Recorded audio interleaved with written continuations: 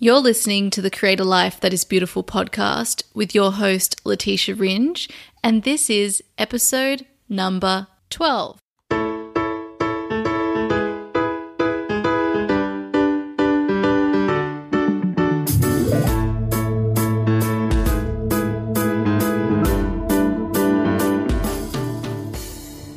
Hello, beautiful people, and welcome to episode number 12 on the Create a Life That Is Beautiful podcast. I'm your host, Letitia Ringe, and this podcast is designed to inspire, empower, and support you on the journey of uncovering your truth and purpose in the world. And gosh, today I am so excited to be introducing to you another incredible guest with a super inspiring story and message to share about how she discovered purpose and got to be doing the work she does in the world today. Our guest has such an impressive list of qualifications that it's difficult to introduce her and impossible to limit her to any title. Nevertheless, I will try my best to convey just how much I appreciate, respect, and am inspired by her mission and message. So today's guest is none other than my beautiful friend, sister, and like me, a devoted student to A Course in Miracles, Gail Loveshock, also known as G Love. Gail describes herself as a down-to-earth spiritual mentor who creates spaces for people to be held and to gather. She is trained with the likes of Tony Robbins, Dr. Robert Holden, Russ Hudson. She's a qualified family and wedding celebrant, quantum meditation and Kundalini yoga teacher. She's Enneagram certified, trained in EFT, life coaching, happiness coaching, intuitive coaching, Reiki master teaching, and in Kuan Yin healing. Gail is also training as an interfaith minister, which we talk a lot about in today's conversation. And a big focus of her work is creating the space to help people move from what she calls the voice thief to voice freedom. And this is actually how I was first introduced to Gail's work. So I met Gail in 2017 through the Goddess Space, which if you remember episode number 2 with Anushka Florence, Gail led a workshop there. She was gathering with a group of women to talk about voice freedom, which is finding your voice. At that stage, I was finding myself with so much to say, but experiencing blanks when it came to expressing what I had to say. From that beautiful meeting, I walked away with a completely different perspective and understanding of the voice, and as I mentioned in this interview, have been able to reclaim my voice through this podcast, online, and in conversation, and also, importantly, now trust in those blanks that I was receiving. You see, voice freedom is not always about using your voice. It's about having the power to choose how and when we use our voice, because freedom is always about choice. Now, Gail has a really interesting story because while her work today as a spiritual mentor sees her working with clients on a whole range of topics, including voice freedom, she recounts during the episode that she actually considered as a young adult formally training for speech therapy and ended up anyway working in this area, but in a non-traditional way. Gail has a way of expressing very complicated and complex topics in a down-to-earth, easy to understand, humorous and beautiful way. She is a gifted storyteller, and if you are ever gifted with the presence of her company, you will see how her words come through her and you hear exactly what you need to hear in that moment. In this episode, we discuss so many wonderful topics. Here is just some of them. Gail's journey from infancy to adulthood, working as a professional dancer, actress, arts producer, to the work she does in the world today as a spiritual mentor, healer, and interfaith minister in training. How to love yourself, how to tune into your soul voice, the importance of contrast, oneness, love in action and non-attachment, the cycle of waking up spiritually and the cycle of intimacy, community, family and ministry, emotion, pain and pleasure, the power of storytelling, Gail's advice for discovering purpose, what everyone is getting wrong when it comes to journaling, writer's block and why it doesn't really exist, and the importance of trust, perspective, receiving, and letting go, and why we can't do it all. I encourage you all, my beautiful listeners, to listen all the way to the end, because Gail comes out with some pretty amazing content and overview, I guess, about creation, change, life, and how we find relief as humans. It's really, really beautiful. This is such a delicious episode, and I'm so excited for you to hear such a loving, welcoming, nurturing, and forward-thinking view of purpose, truth, and how we create change in our world that is so deeply aligned with my own beliefs and, of course, the Create a Life That Is Beautiful philosophy, which is that we discover purpose through following what we love, enjoy, and are inspired by. Because remember, life is meant to be fun, and that is how we do our best work. Now let's dive in to the episode. Hi, Gail. Welcome to the Create a Life That Is Beautiful podcast. So good to be here. Thank you for inviting me. Thank you. I'm so excited to have you here as well. And so just to get us started, could you let our wonderful listeners know a little bit about who you are and what you are creating in the world today? Sure. So as we were saying, just a tiny, tiny question. So I am Gail Loveshock. I'm a spiritual mentor, a very down-to-earth spiritual mentor, and basically working with a variety of different people who want a buddy to walk across their bridge from their now to their next. So what I'm creating is a really sacred place to do that. And what I mean by that sacred place is just somewhere that we can gather as a two, or perhaps in a group, or online or offline, that essentially just feels very rich, nourishing, held, safe, confidential also, and just a place where I am being blessed to spend time also training as an interfaith minister, which I'm sure we'll talk a bit more about as we go through the call. But the space that is held there by the very experienced tutors is one where it's not even that there's anything there to hide. There's just everything wants to get its voice and be heard. And that's so much of what I create as well. So I help a lot of people, particularly women, not find their voice, but remember their words. And so going from what I call the voice thief, when we don't have a voice, through to voice freedom. And part of what I believe I'm also creating is a new ministry, essentially, as it's a contemporary version of ministry that is not being born through organized religion. And it's a topic that is becoming more and more it's a desired topic. People want to talk more about it as well. And essentially, I'm also waking up to co-creating the richest experience and most ecstatic, radically intimate life that I can have this time. And bear in mind, I'm almost 40, so it's taken me a while to suss that one out. But, thank goddess it's now, right? I wouldn't have known how to do that at 20, but I had an inkling. I knew there was a something, but, I made lots of alternative choices, which took me down lots of different routes instead. But the thing about those different routes are they are the roots to my tree. They are the roots to my thickened trunk. So they were really important. They were really, really important, and none of them were wrong.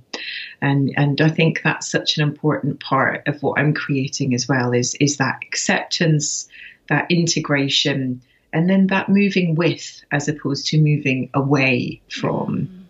So that's, I absolutely love how you've just described that integration and acceptance and moving with, because I think that's it's so easy when you make a big change in what you're creating in your life to regret the life you've lived up to that date, and really to be able to move on and in a way that feels free, we have to be able to love and accept ourselves fully. And that includes everything that's gotten us to this point today.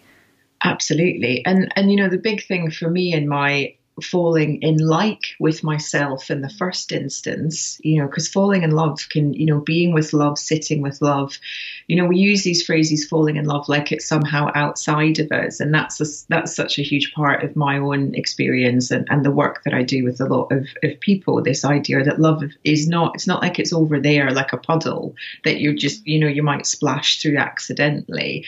It's this idea of being with love, you know, sitting in love. What have you stood with love or stood in love? And that might begin with like, you know, because you might have got yourself into a situation where you don't believe you know who you are anymore, which is very much, you know, that lower nature, that small mind, Buddha would call it, or ego, Jung would call it.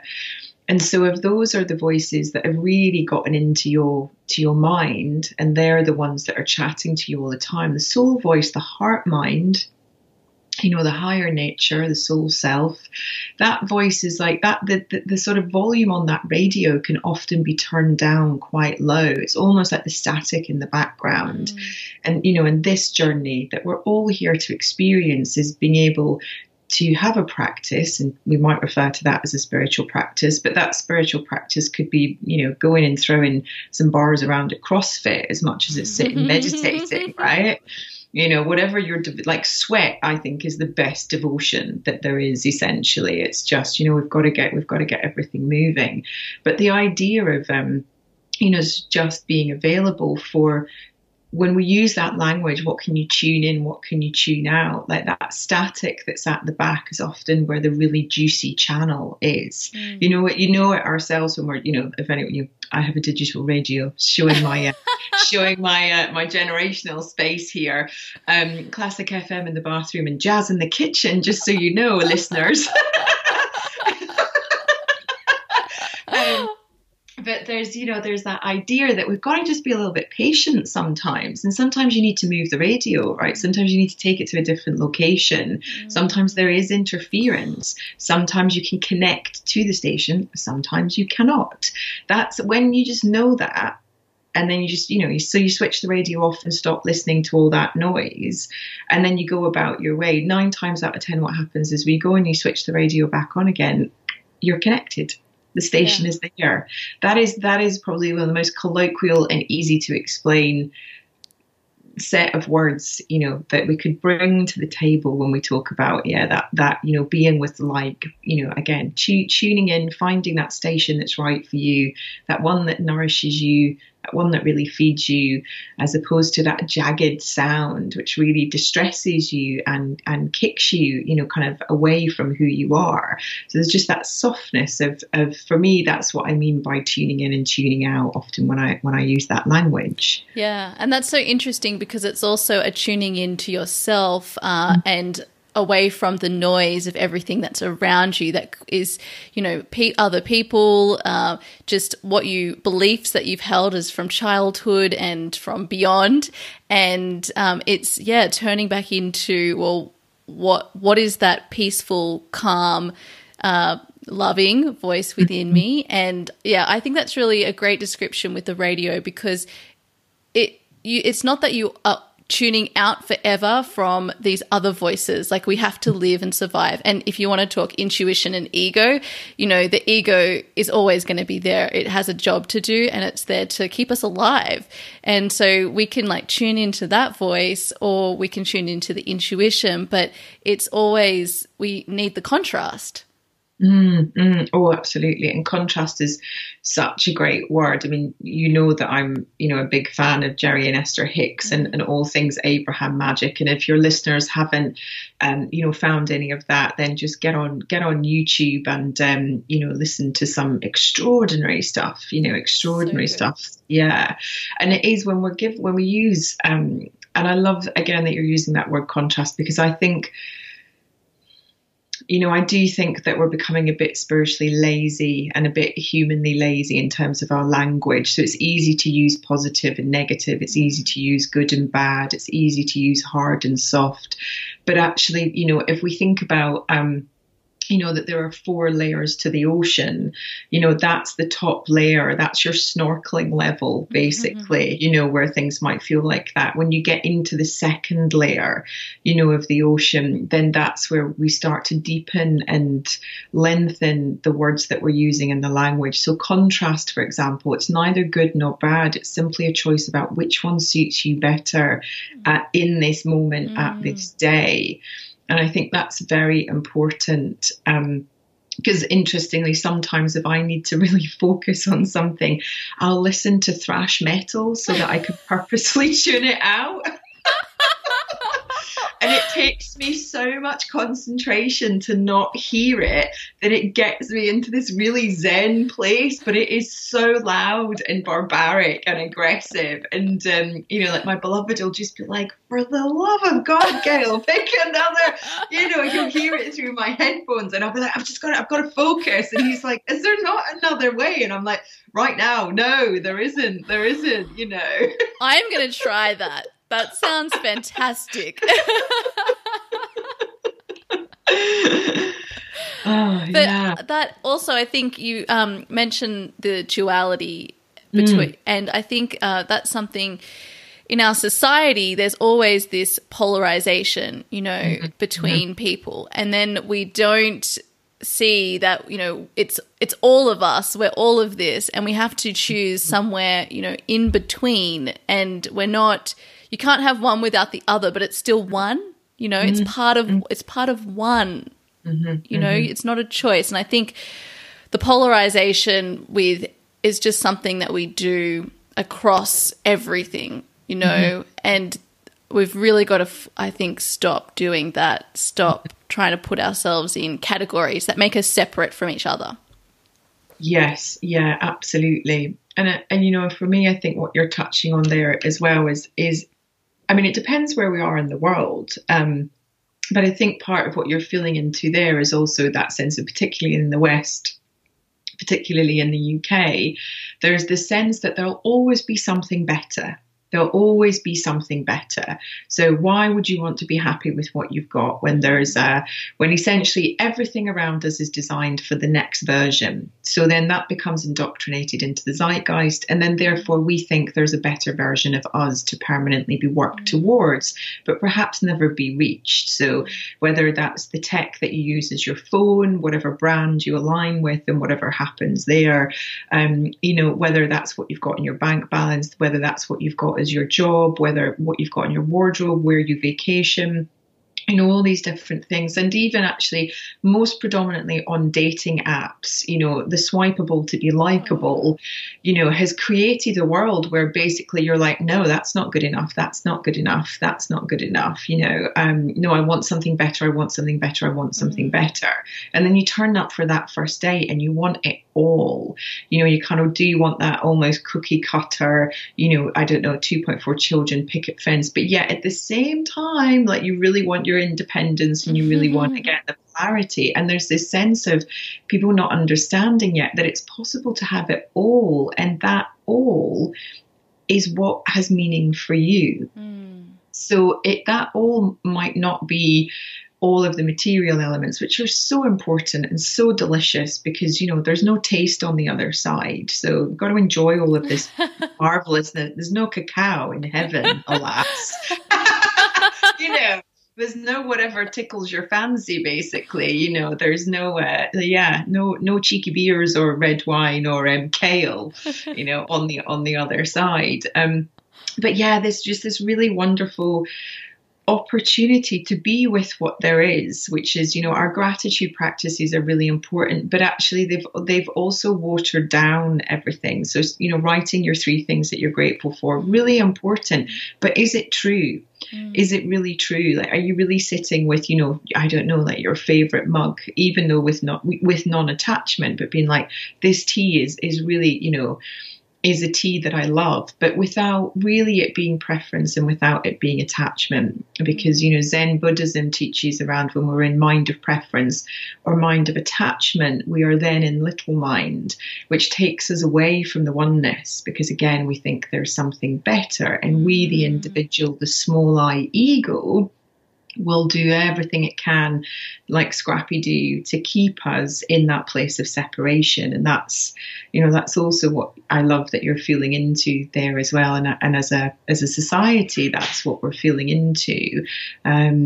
And it's just, it's such a rich landscape to explore for not what only is right for you as an individual, but you within your community. And again, you within your ministry. It doesn't mean you have to be a vicar or a rabbi or a priest or a nun to be in your ministry, to be working with your flock, to be of service with your community. It just means you're really aware of what the contrast is and what will be helpful and what future self will say thank you for. Yeah. And when you talk about your ministry, what do you mean by that? Well, we'd use the word community, or, it's funny that we've used the word across social media tribe for quite a long time, but it's not a word that I've ever felt comfortable with because I think it does have racial connotations, and I also think it has separation connotations as well. And I think there is a sense of us and them, like find your tribe and love them hard. For me, the subtext of that is because there's a different tribe of people that won't understand you and won't love you in the same way. But again, if we come back to this consensus of oneness, then the idea of ministry is essentially what I am being educated, trained in, nourished in, is to be able to sit also at that seat without it sounding like a joke, like a rabbi, a nun, and a representative of Allah walk into the pub, and then, these types of things. Because it's about what unites us. It's not about what separates us. So this is what ministry is about for me. What unites us, not what separates us. Truly we are all looking to be loved. We're all looking to be held sacred, and we're all looking to feel very, very safe. We have forgotten, and essentially we have been put to sleep. We've been inoculated by marketing, by lots of different things over the years, that has put us to sleep. And we have, when we're talking about, again, the radio, when we tune in and we connect, that's us waking up. That's a moment of awakeness. We'll have that wonderful integration, perhaps with ourselves, with our community, with inspiration, with the muses. And then we go back to sleep. And then we go about our day to day, and we get pissed off with the world, and we do whatever needs to be done, and we forget to buy milk, and there's no tea in the cupboard, and then we wake up again and we remember there's another connection and other opportunities. Ministry for me is really this wonderful opportunity as a woman, in 2018, to reclaim ministry, which was women's originally, many, many, many moons ago, as was the word, minister, as was the word temple, but for us to gather together, I'm really, the future is all of us. And so for me, it's really important that we do this as a whole family and as a whole species, because essentially that's, for me, that is the way that we'll get there, through compassionate living, through love in action, through soft front, strong back. Zen Buddhism, also Brené Brown, it's interesting. Brené's really brought that language forward to us, that it is a devotion as part of a vow of social and love in action, Zen Buddhism, soft front, strong back. So we can go to the jungles of Calais and we can be with those people who spit, and who are angry and who are throwing down aggression because they feel like strangers are turning up into an environment that is misunderstood. And we can still be with compassion and sit down side by side and say, I have a sensation of me being here to help. How can I help? Is there anything I can do to help? Or is this making it worse for you? You tell me. No assumption, no presumption, no attachment. So really that's ministry, and it's very beginnings. It's very, very beginnings, these tiny little seeds that have all been planted. And what that will become, we'll see, we'll see. So that's so beautiful. You've given me so much to think about there. I really love that, but particularly that, the emphasis on oneness and avoiding that anything that could be separation. I think that's so important and so beautiful.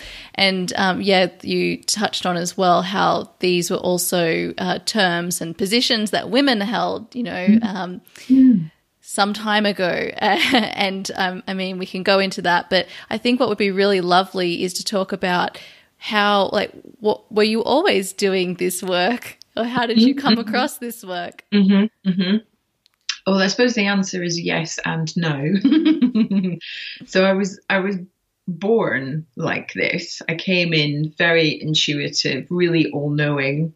As a tiny toddler, I used to just always want to hold people's faces and just look at them. You know, I had a real thing about people facing me, and I had a real thing about getting organised. Apparently, when I was 2, I sort of slapped my little hands on my knees and turned to my gran and said, "Let's get organised, Gran." And she was like, "Oh, okay." What are we doing, kid? And I was like, I don't know. Well, we're going to get organised, you know.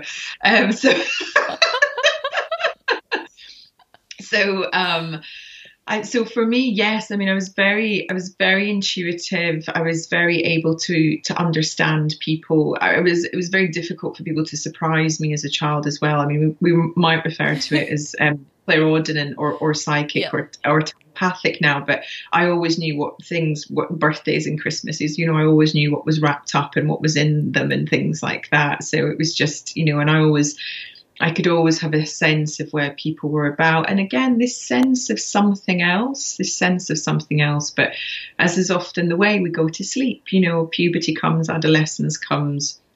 By then I'd really connected into the elements and the elementals, and I suppose we might refer to that as womancraft or you know, Wiccan, or even witchcraft or goddess craft in its sense, you know. But this idea of journaling, before anybody was talking about journaling, you know, at 13, burning rituals and of different things and vision boards and all of that.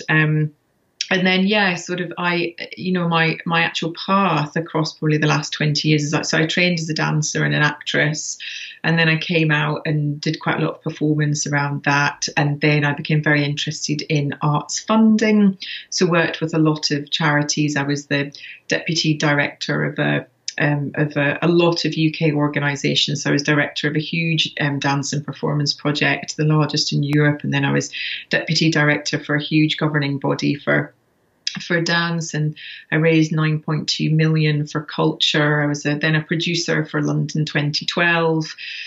And then I was working as a freelance luxury producer, excuse me. So I was working and traveling the world and working with big brands, Graf Diamonds, Lamborghini, different phone companies, opening hotels, you know, all these sorts of things. So, working also as a wedding coordinator and a wedding planner in amongst that, because it all tallies in. I was working with royalty and A-list celebrities and lots of different elements there.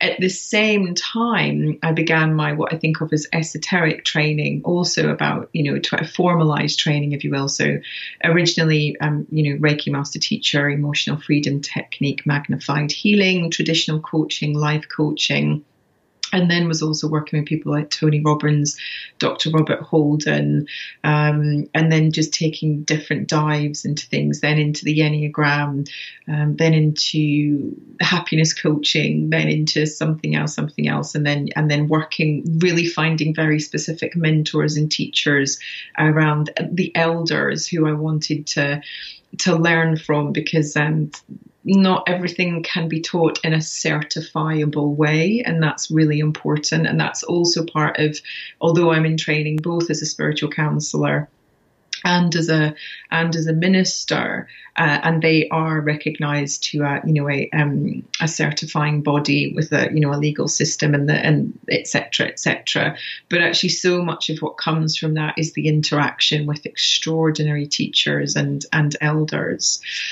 And so then I think it was only about 3 years ago or something like that. And I should also just say, and we won't go into it but just I had an unnecessarily amount of traumatic experiences and also accidents that were constant, almost like Kali alarm bell slaps around the face. Wake up, kid, you're on the wrong path. You're not supposed to be sitting, in government having conversations with the Department of Health, which was all really wonderful and what, kind of part of what I was doing. But you're supposed to really be out there gathering and working the way that you're supposed to.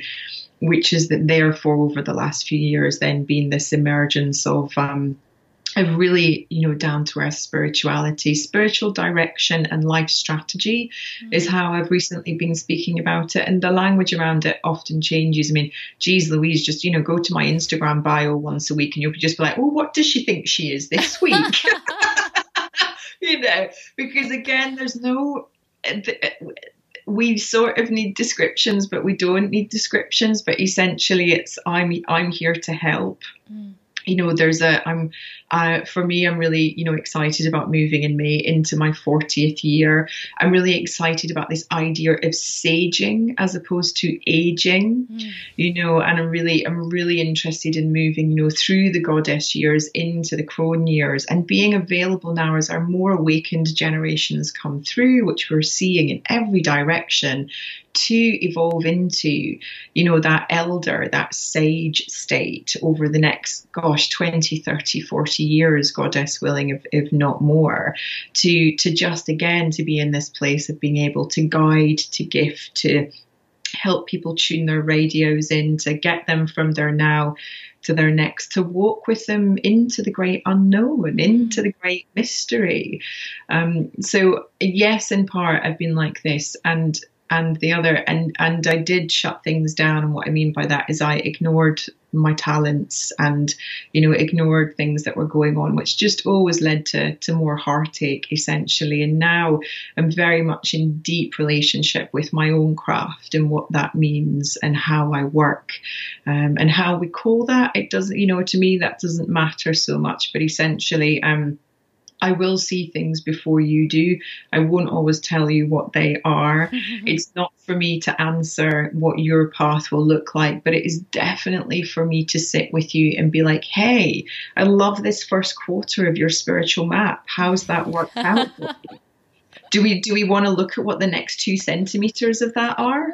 Great. A millimeter. Okay, a millimeter. Great. Or do you want to reflect on the path trod? And it's also, the Knights of the Round Table, when they went to find the Holy Grail, they were told not to take the path already trod into the forest. They were guided by Merlin. They were guided, by the great beings to take an untrod path. So that for me is also where I sit. I sit in the untrod path at the crossroads of you, and then together we'll work out which direction we go in for now, because none of them are wrong. Yeah. None of them are wrong. As we said earlier, no route is wrong. It will power your trunk so that you can bear all that fruit every single, summer season, every single summer season of your life, so that you're nourished, nurtured, connected, loved, awake, in connection, in communion. And again, just making this space that there is even between you and I here for this great mystery of who knows what it is, because we don't need to. It's not, again, it's not our job. All we can do is say what God is not. We cannot say what it is. It's not our job.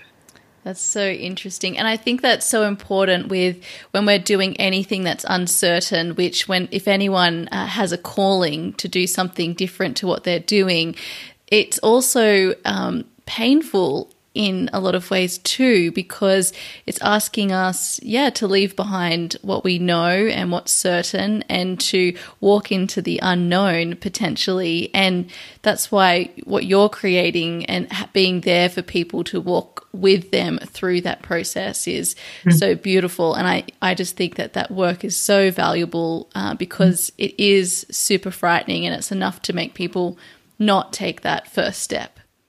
Absolutely. And waking up is painful.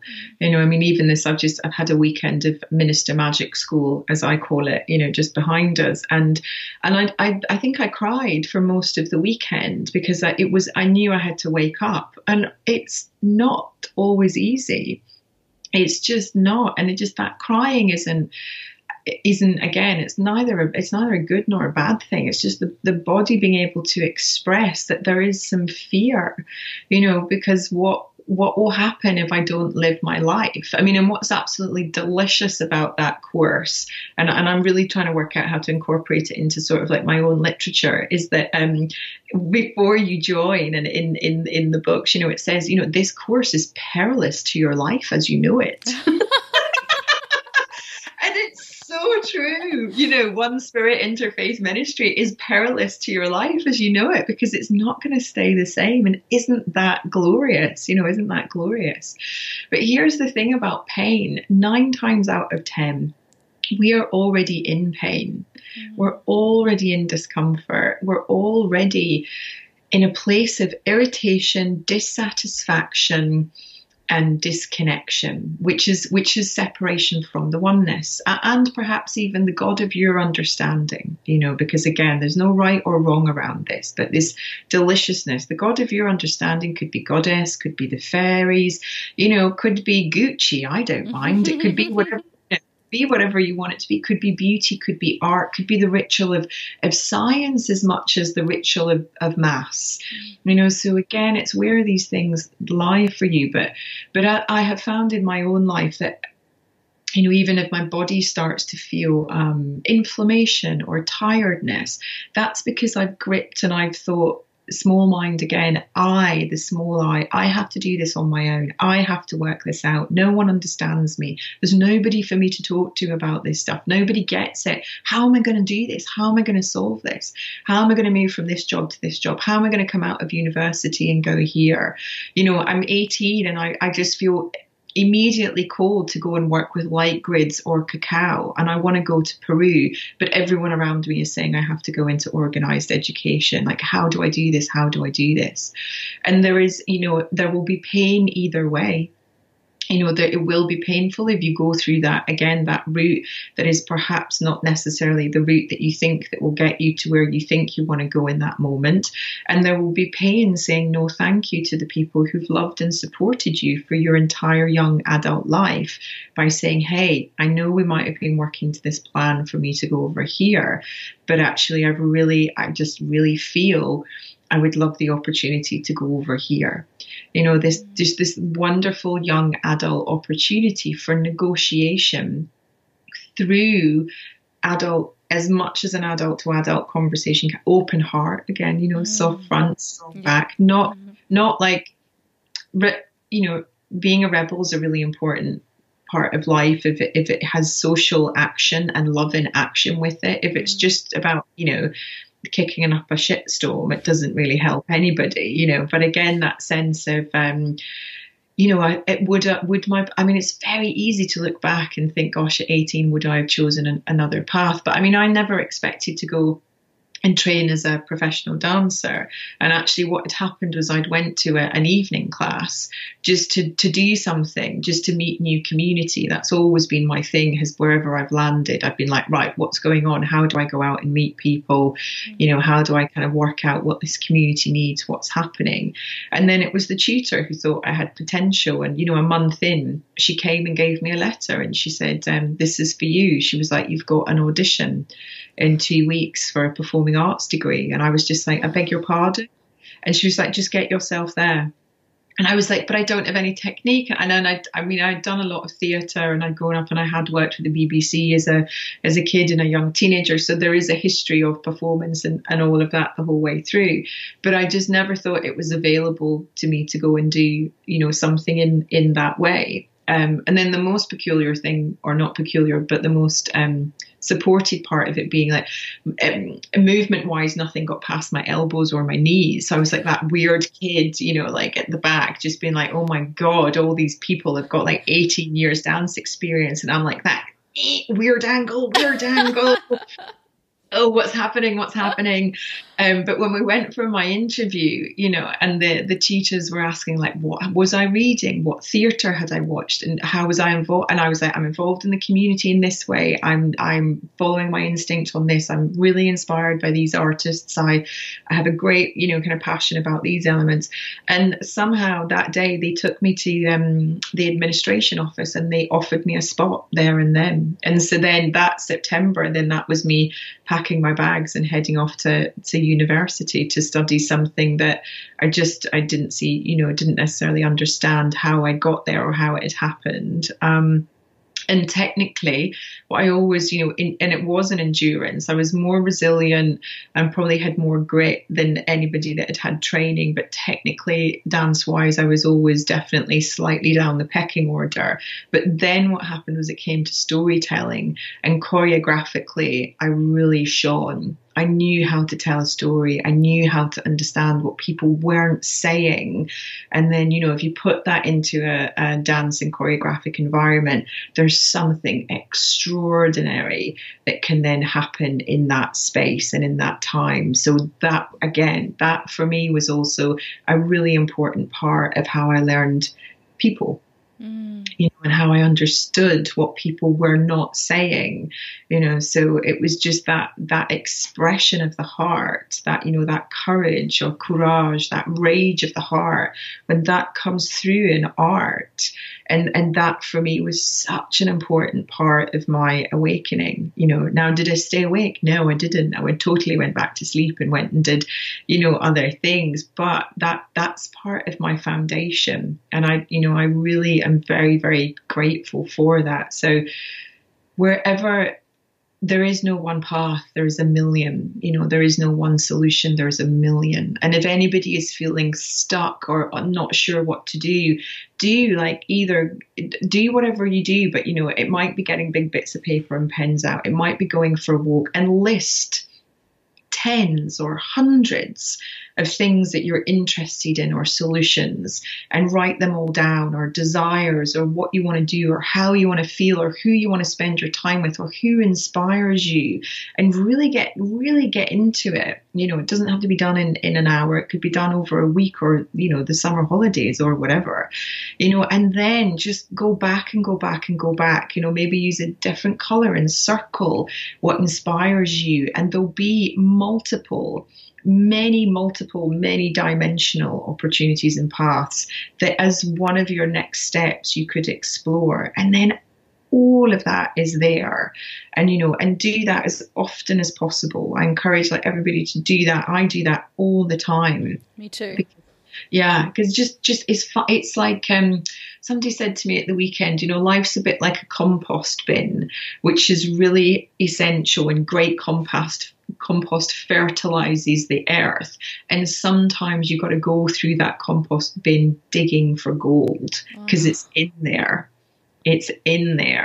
And isn't that just so rich? I love that. Exactly. And because there's so many, it can be simple things as well, and that's, if we talk about joy, if you start looking about what actually brings you joy in your life, it can be, sitting on your favorite chair with your favorite pair of pajamas, with a beautiful cup of tea, reading a book, that brings you joy. And so if you look at these even simple things in your life and what you like doing on a day-to-day basis, if you could do anything, it doesn't need to be these really big things. There's so much to be gained. And also looking back as a child, what you love doing, I think that's always one of my biggest tips is, what did you love doing as a child? Because chances are nothing's changed. It's so true. It's so true.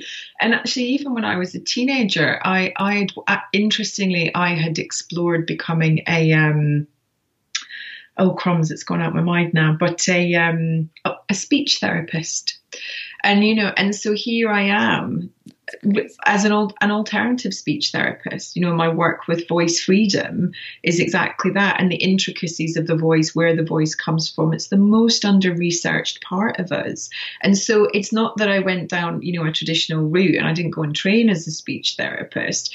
But now, again, I've got 20 years of experience of helping people speak. Isn't it? It's just glorious, isn't it? I love that. That's so beautiful. Yeah, it's just amazing. And never as well, my invitation for people would be like, take the, organized religion out of the concept of praying, for example. So if you really feel like you're in an I don't know what to do, this is never going to change. If you're suffering or experiencing anxiety or depression or disconnection, there's a concept called handover prayers, and they're used, through the Catholic Church, but also in Hinduism. Krishna invited his devotees to hand everything over to him, the pain and the pleasure. So this idea, that we've got into, that prayer is the begging, basically, like, dear God, if you give me this, I will do this for you. Like, that's not going to work. Just not going to work, because it wouldn't work if you went for a haircut. You wouldn't be like, listen, if you give me a haircut, I'll do. People would be like, no, that's not the exchange. That's not how it works. But handover prayers are literally this idea, and for me, it can be dear God or cosmos or universe, or perhaps there's a beloved one that has passed who you really connect with, dear such and such or so and so, or hey, or hi. It doesn't even have to be a dear, it can really just be that. I always, there's a beautiful mini prayer, which is like the squirrel prays like this, hey. And then the acorn says, hey back. And that's how the squirrel prays. That's, again, it can be so, it's about that moment of surrender, that it is not up to you, the small I, the small mind. Prayer, devotion, rites of conversation, exchange, practice are such a beautiful tool to be able to hand everything over. I don't know how to do this anymore. I don't know how to be with this. I'm really struggling with this.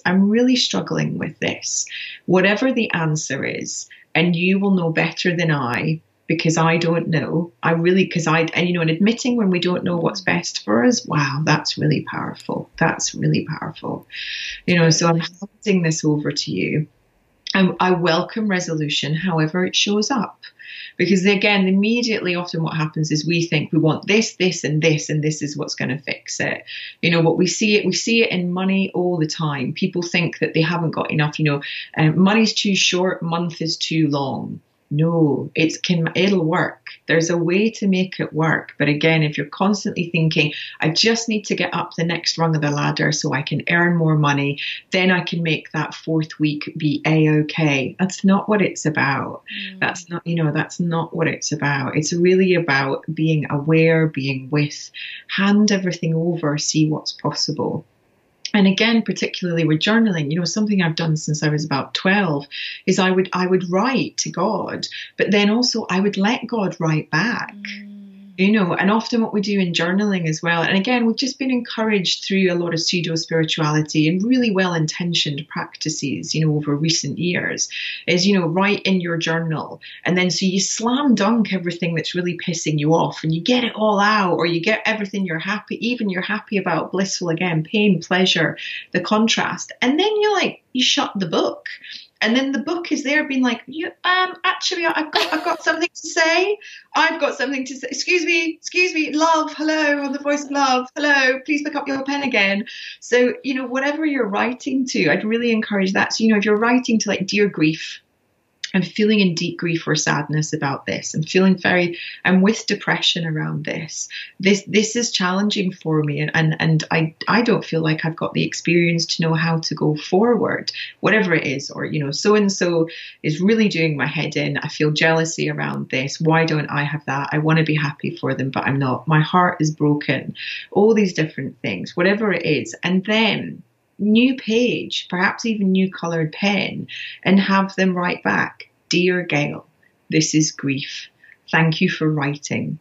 As grief, I would like to tell you this. I would like to share this with you. And even in saying that, you can feel it in the conversation. Then every part of us gets a voice. Every part of us gets to share. Now that's divinity. That's the great mystery. That's the yin and the yang. That's the contrast. But we're shutting ourselves off constantly with almost one part of the practice. So in a peculiar way, we're giving, giving, giving, giving, giving, even in the handover prayers as a giving. But in the dear back to us, or in the meditation, or in the sweat of devotion, or in a million words on 10 million bits of paper that could be you, the millimeter more of the spiritual map, we're allowing ourselves to receive more of ourselves. And in that little miracle right there, in that space, that's where we know how to exhale and then take the next step. And that's all we need. That's all we need. It's always so much simpler than we think. And it is almost so much gentler. And that is love in action. And that is compassion for the self first. Gosh, we need so much more of that. And these are the essences, the qualities. These will truly shape a new world. They will truly shape a new world and not because of, it would be easy to be like, because of boom, boom, boom, boom, boom, but simply these practices, these invitations, these devotions, this fun, this pleasure, even in amongst when we're just feeling the pain, that too shall pass. So will pleasure. Again, it's not like we could stay in orgasm our entire lives. We'd never get anything done. Never get anything done. Probably a heart attack or so, again, but you just, there has to be, there's the availability, there's the connection, there's the union, there's the post-calm, there's the separation, and then there's the availability. This is the cycle of intimacy, and we're not very well educated in this. There must be space for us, availability, space for connection, interaction, space for union, coming together, equation, the life orgasm. Mother Nature is having orgasms all over the place. Every flower that opens, every drop of rain that comes to us. And then the celebration, the calm, the softness, beautiful. We often skip that. Then there must be separation because, we have to, this is not separating from everyone permanently, but it is allowing ourselves allowing ourselves to fill again, to then become available. Cycle of intimacy. This is something I'm going to be talking more about as time goes on, but this is just something to give, the listeners, something else to ponder. That's so beautiful. And actually, it's something I've been talking about a lot more lately, about how important receiving is and creating space and time for that.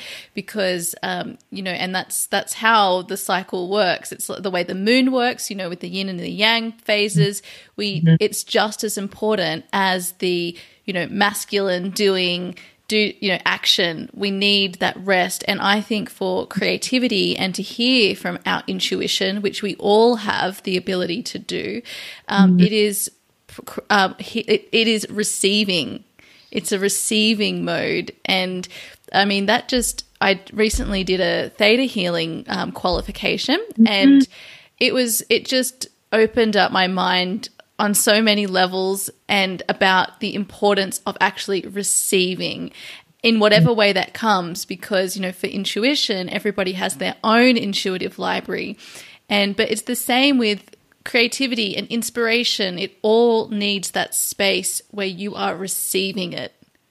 Absolutely. And it's so true. And theta is such a great healing modality as well. So I love that you're being an instrument for that. Yeah. And truly that's what we can all be. And that really for me as well, one of my morning practices is when I wake up. So my most recent morning practices, of which they do vary and they do change, but something in terms of us circling back to the self-like and self-love is when I wake in the morning, I say, good morning. I choose you, I choose you, and that, or I choose me. And then I choose everybody that's in my life. I choose my beloved, I choose my cat, I choose my mother, I choose everybody. I choose you, because there's a conscious connection to that. There's a conscious availability that it's not just about me and whatever my morning, as I call it, shitty chitty would like to roll around with. There's a real kind of capacity, you know, to come into knowing that we get to choose, And then in choosing myself, I then choose to be an instrument of the great mystery. And, you know, so I make myself available by that. And what do I mean by that? I simply, you know, either inside my mind or in my morning prayers or ritual, just ask, you know, the great goddess, the mystery, or, you know, whatever we want to call it, like, how would you like to use me today? How would you like to come through me? I'm totally available. What's my jobs? You know, what's my jobs for the day? Where's my job list, God? You know, come on then, great goddess. You know, I love that. But again, this is keeping it very down to earth. There does not have to be a sermon a day for us to connect into this possibility, this adventure, this creativity. And often I've actually been looking into sort of writer's block and creative block, or this concept of what it is, because and this may be quite controversial to say, but I'm not sure it actually exists. I'm not sure it exists. I think what happens is we simply question that which has come through us. And then in questioning it, we undermine it. So then that puts us back into little mind. Because we're judging. Judging. Yes. Yeah, absolutely. Oh, I think that's so, yeah. Sorry, go on. No. There's much to explore in this, but also it rather takes the pressure off, which is important. And again, when we think about being in flow, what do we mean by that? We mean, well, for me, that means, again, Jerry and Esther Hicks and Abraham, you know, the dropping of the oars, you know, for me, I think about it being more Ratty in Wind in the Willows and less Morley.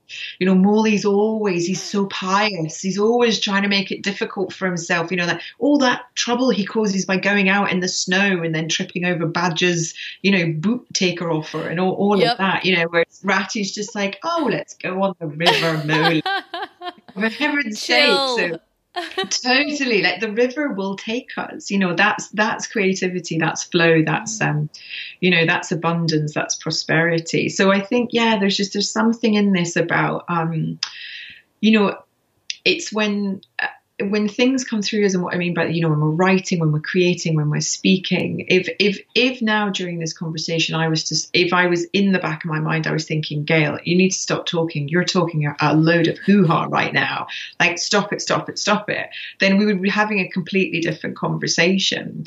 You know, similarly, if we're writing, and we see this also, you know, in exam anxiety, in you know, kind of assessment stress. What's happening is we're second guessing ourselves, thinking that we're going to get it wrong, and not trusting that actually level one is being able to articulate that which has been taught. But level two, again, like the second layer of the ocean, is allowing it to have become embodied knowledge. So, you know, a belief is something that we are told we ought to have, or I have this belief about such and such and such. Knowledge is knowing. And it's that knowing that allows us to cultivate trust, allows us to cultivate intimacy and relationship with creation.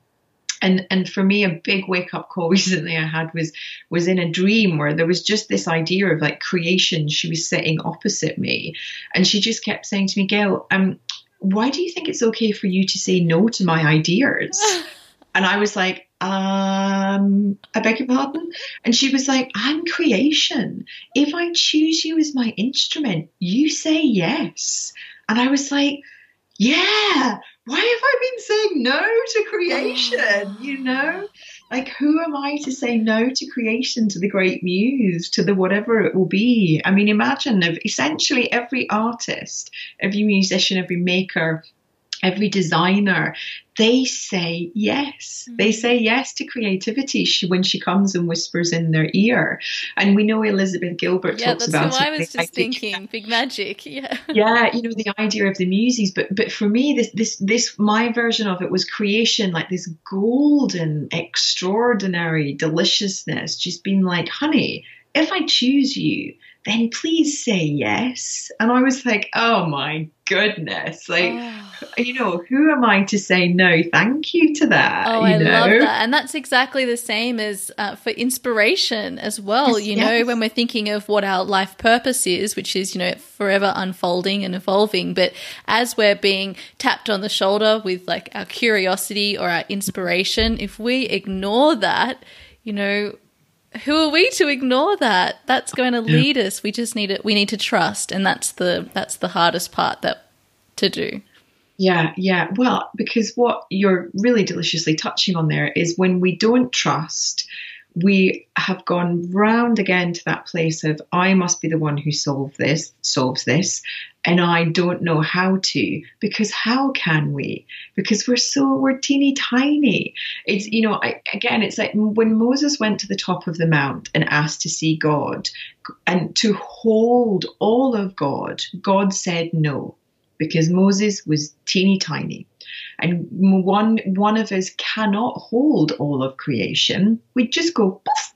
We just, we cannot. We can hold our part of it. We can hold our part of it. And what's beautiful in the Torah and in the Jewish faith, even God shrunk to create humanity. Isn't that beautiful? So the cosmos shrunk to make way for the holy children, which is all of us. So beautiful. Yes. And then every one of us has our purpose of bringing our light back to God. And that's what it's about. I can't possibly go and gather however many people we are on the planet, like 8 billion. I can't carry 8 billion people's worth of light. I can just carry Gail Loveshock's light. And even then, I don't do that very well some days. Because we're human. Because we are, and as, one of my teachers, Megan Waterson talks about, we're 100% human and we're 100% divine. It's, we're not one or the other. We are both, we're wholly human and we're wholly divine. And there's such a freedom in that. So again, when we talk about trust that's very ambiguous. Well, what am I trusting? What are you asking me to trust? I don't know. I might be quite young. I don't have a lot of life experience. How can I trust myself? Every time I make a decision, something goes wrong. Life is now beating me up in a lot of pain lessons, or, that person's got more and I think I want it. But again, coming back to, if my purpose is simply to show up as a full expression of my life, and by the way, that is what I think each of our purposes is, to show up as a full expression, simply of ourselves. If I am to beam like the sun, if I am to say yes to creation, however she or he holds up, if I am to follow these little paths, if I'm to drop the oars like Ratty, if I'm to discover that there is a oneness, that there is a God of my understanding, that there are practices where something can write back to me through my own hand. When I wake up in the morning, I get to choose myself and everyone around me. And therefore, if there are people, things, situations that are around me which do not work on my sense of the bit of the spiritual map that I can just see right now, I could change that. And there are people in the world who could help me do that. And all I have to do is wake up and take an inhale and someone will hold me for the exhale, because that's what creation is. I mean, that right there, again, is how we remember that what we are is these incredible, radiant, delicious human beings. This one great life. Alas, we are not going to be vampires necessarily. We don't have 1,500 years. We might have 100. This is the wake up, wake up, wake up, wake up, wake up. And it makes us sad and emotional, because it's the truth of waking up. It is the pain of knowing that we must wake up to so much more than we could ever imagine. And every day, if we just have that heartbreak open, and let's add open, please, let's add open when we talk about heartbreak open. That's where compassion comes in. That's where the light comes in. That's where connection comes in. That's where your community senses the little bat signals. Oh, oh, there's another one of us. Someone else is woken. How wonderful, how wonderful. Let me find my ministry. Let me find my community. Let me find all the tribes. Let me find all the sister and brotherhoods. Let me find the similarities and just help me understand how to not focus on the differences, because that's not where the healing lies. That's not where the shift lies. Let me be reminded, I too am a creature of creation. And that for me is if I can even do a droplet of that, a pipette a day, I will have lived a good life. I will have lived a good life. And and that is my invitation for anybody who is in and of the world, who hears this, who connects with me or connects with other people. This is our now ministry. This is what it means to be in communion with love. And that's it, Oh, that's so incredibly beautiful. And I think just there's so much relief in what you've just said. Yes. So much. I think anyone listening will feel that. Mm-hmm. And that's what I hope that they feel, because there's so much magic, and we don't know because we only know what we know. So we don't know how great things can get, and the beauty of the contrast. And that's just my wish for every single person, that they get to experience that. Absolutely. Truly. Yeah, absolutely. And mine too. It's my prayer for all of us that, every day we feel that relief. And that's it. That's where the healing gets in. It's exactly that. The armor dissolves because we don't need it. We don't need it. It's okay. And that's not to say that there won't be pain. There will, but there will be pain either way. There will be pleasure either way. And, the trick of the growth is to cultivate the soil which is going to make that all okay for you, knowing that it will pass, knowing that it will all be okay, and knowing that, again, none of us are alone. None of us are alone, and that there is, there are so many of us who are now in these roles, on this edge, this lonely edge, as we have one half of the world who still thinks the world is flat, and another who are like, no, it's definitely round. Look at the science. Let us bring all of the holy triangle of science and religion, faith, belief, trust. To be in the awe of it. When we're in that place, it just is, it's that, wow, what a ride, what a ride. Yeah. And that's what I hope for everyone who's listening now or in the future or in time when 1,000 golden pennies drop or more, however are needed. But I wish everybody great peace, great softness, and so much fun. So much fun as well along the way. Yep. Life is meant to be fun as well. Yes. It's just as important. Make time for fun, guys. Absolutely. Yeah. Oh, well, thank you so much. I think this is a really beautiful place to end. And I mean, there's just so much in here that I know will help our people listening. And I just want to really, really thank you for your work, because you personally really helped me in finding my voice. That was how I first was introduced to you. And there was so much power in also learning from you that, to trust in the silence that was coming up. And I feel like I've really found my voice, and I really do. I feel just so grateful for you for what you gave me, and thank you so much for being here. Oh my gosh, you're so welcome, and thank you, and may that voice speak to many, many souls along the way as well. So it's been an absolute pleasure. Thank you. So there it is, my friends. If you listened all the way to the end, well done. And I know you were probably feeling super inspired after listening to that incredible, beautiful, and so delicious interview with Gail Loveshock. I absolutely agree that we cannot expect as humans to be able to fully see and comprehend the meaning of life and our part in it without learning to trust, receive, and listen for guidance. I also am so aligned with Gail and her idea about community and ministry. One of my pet peeves in life actually is excluding people and dividing ourselves up.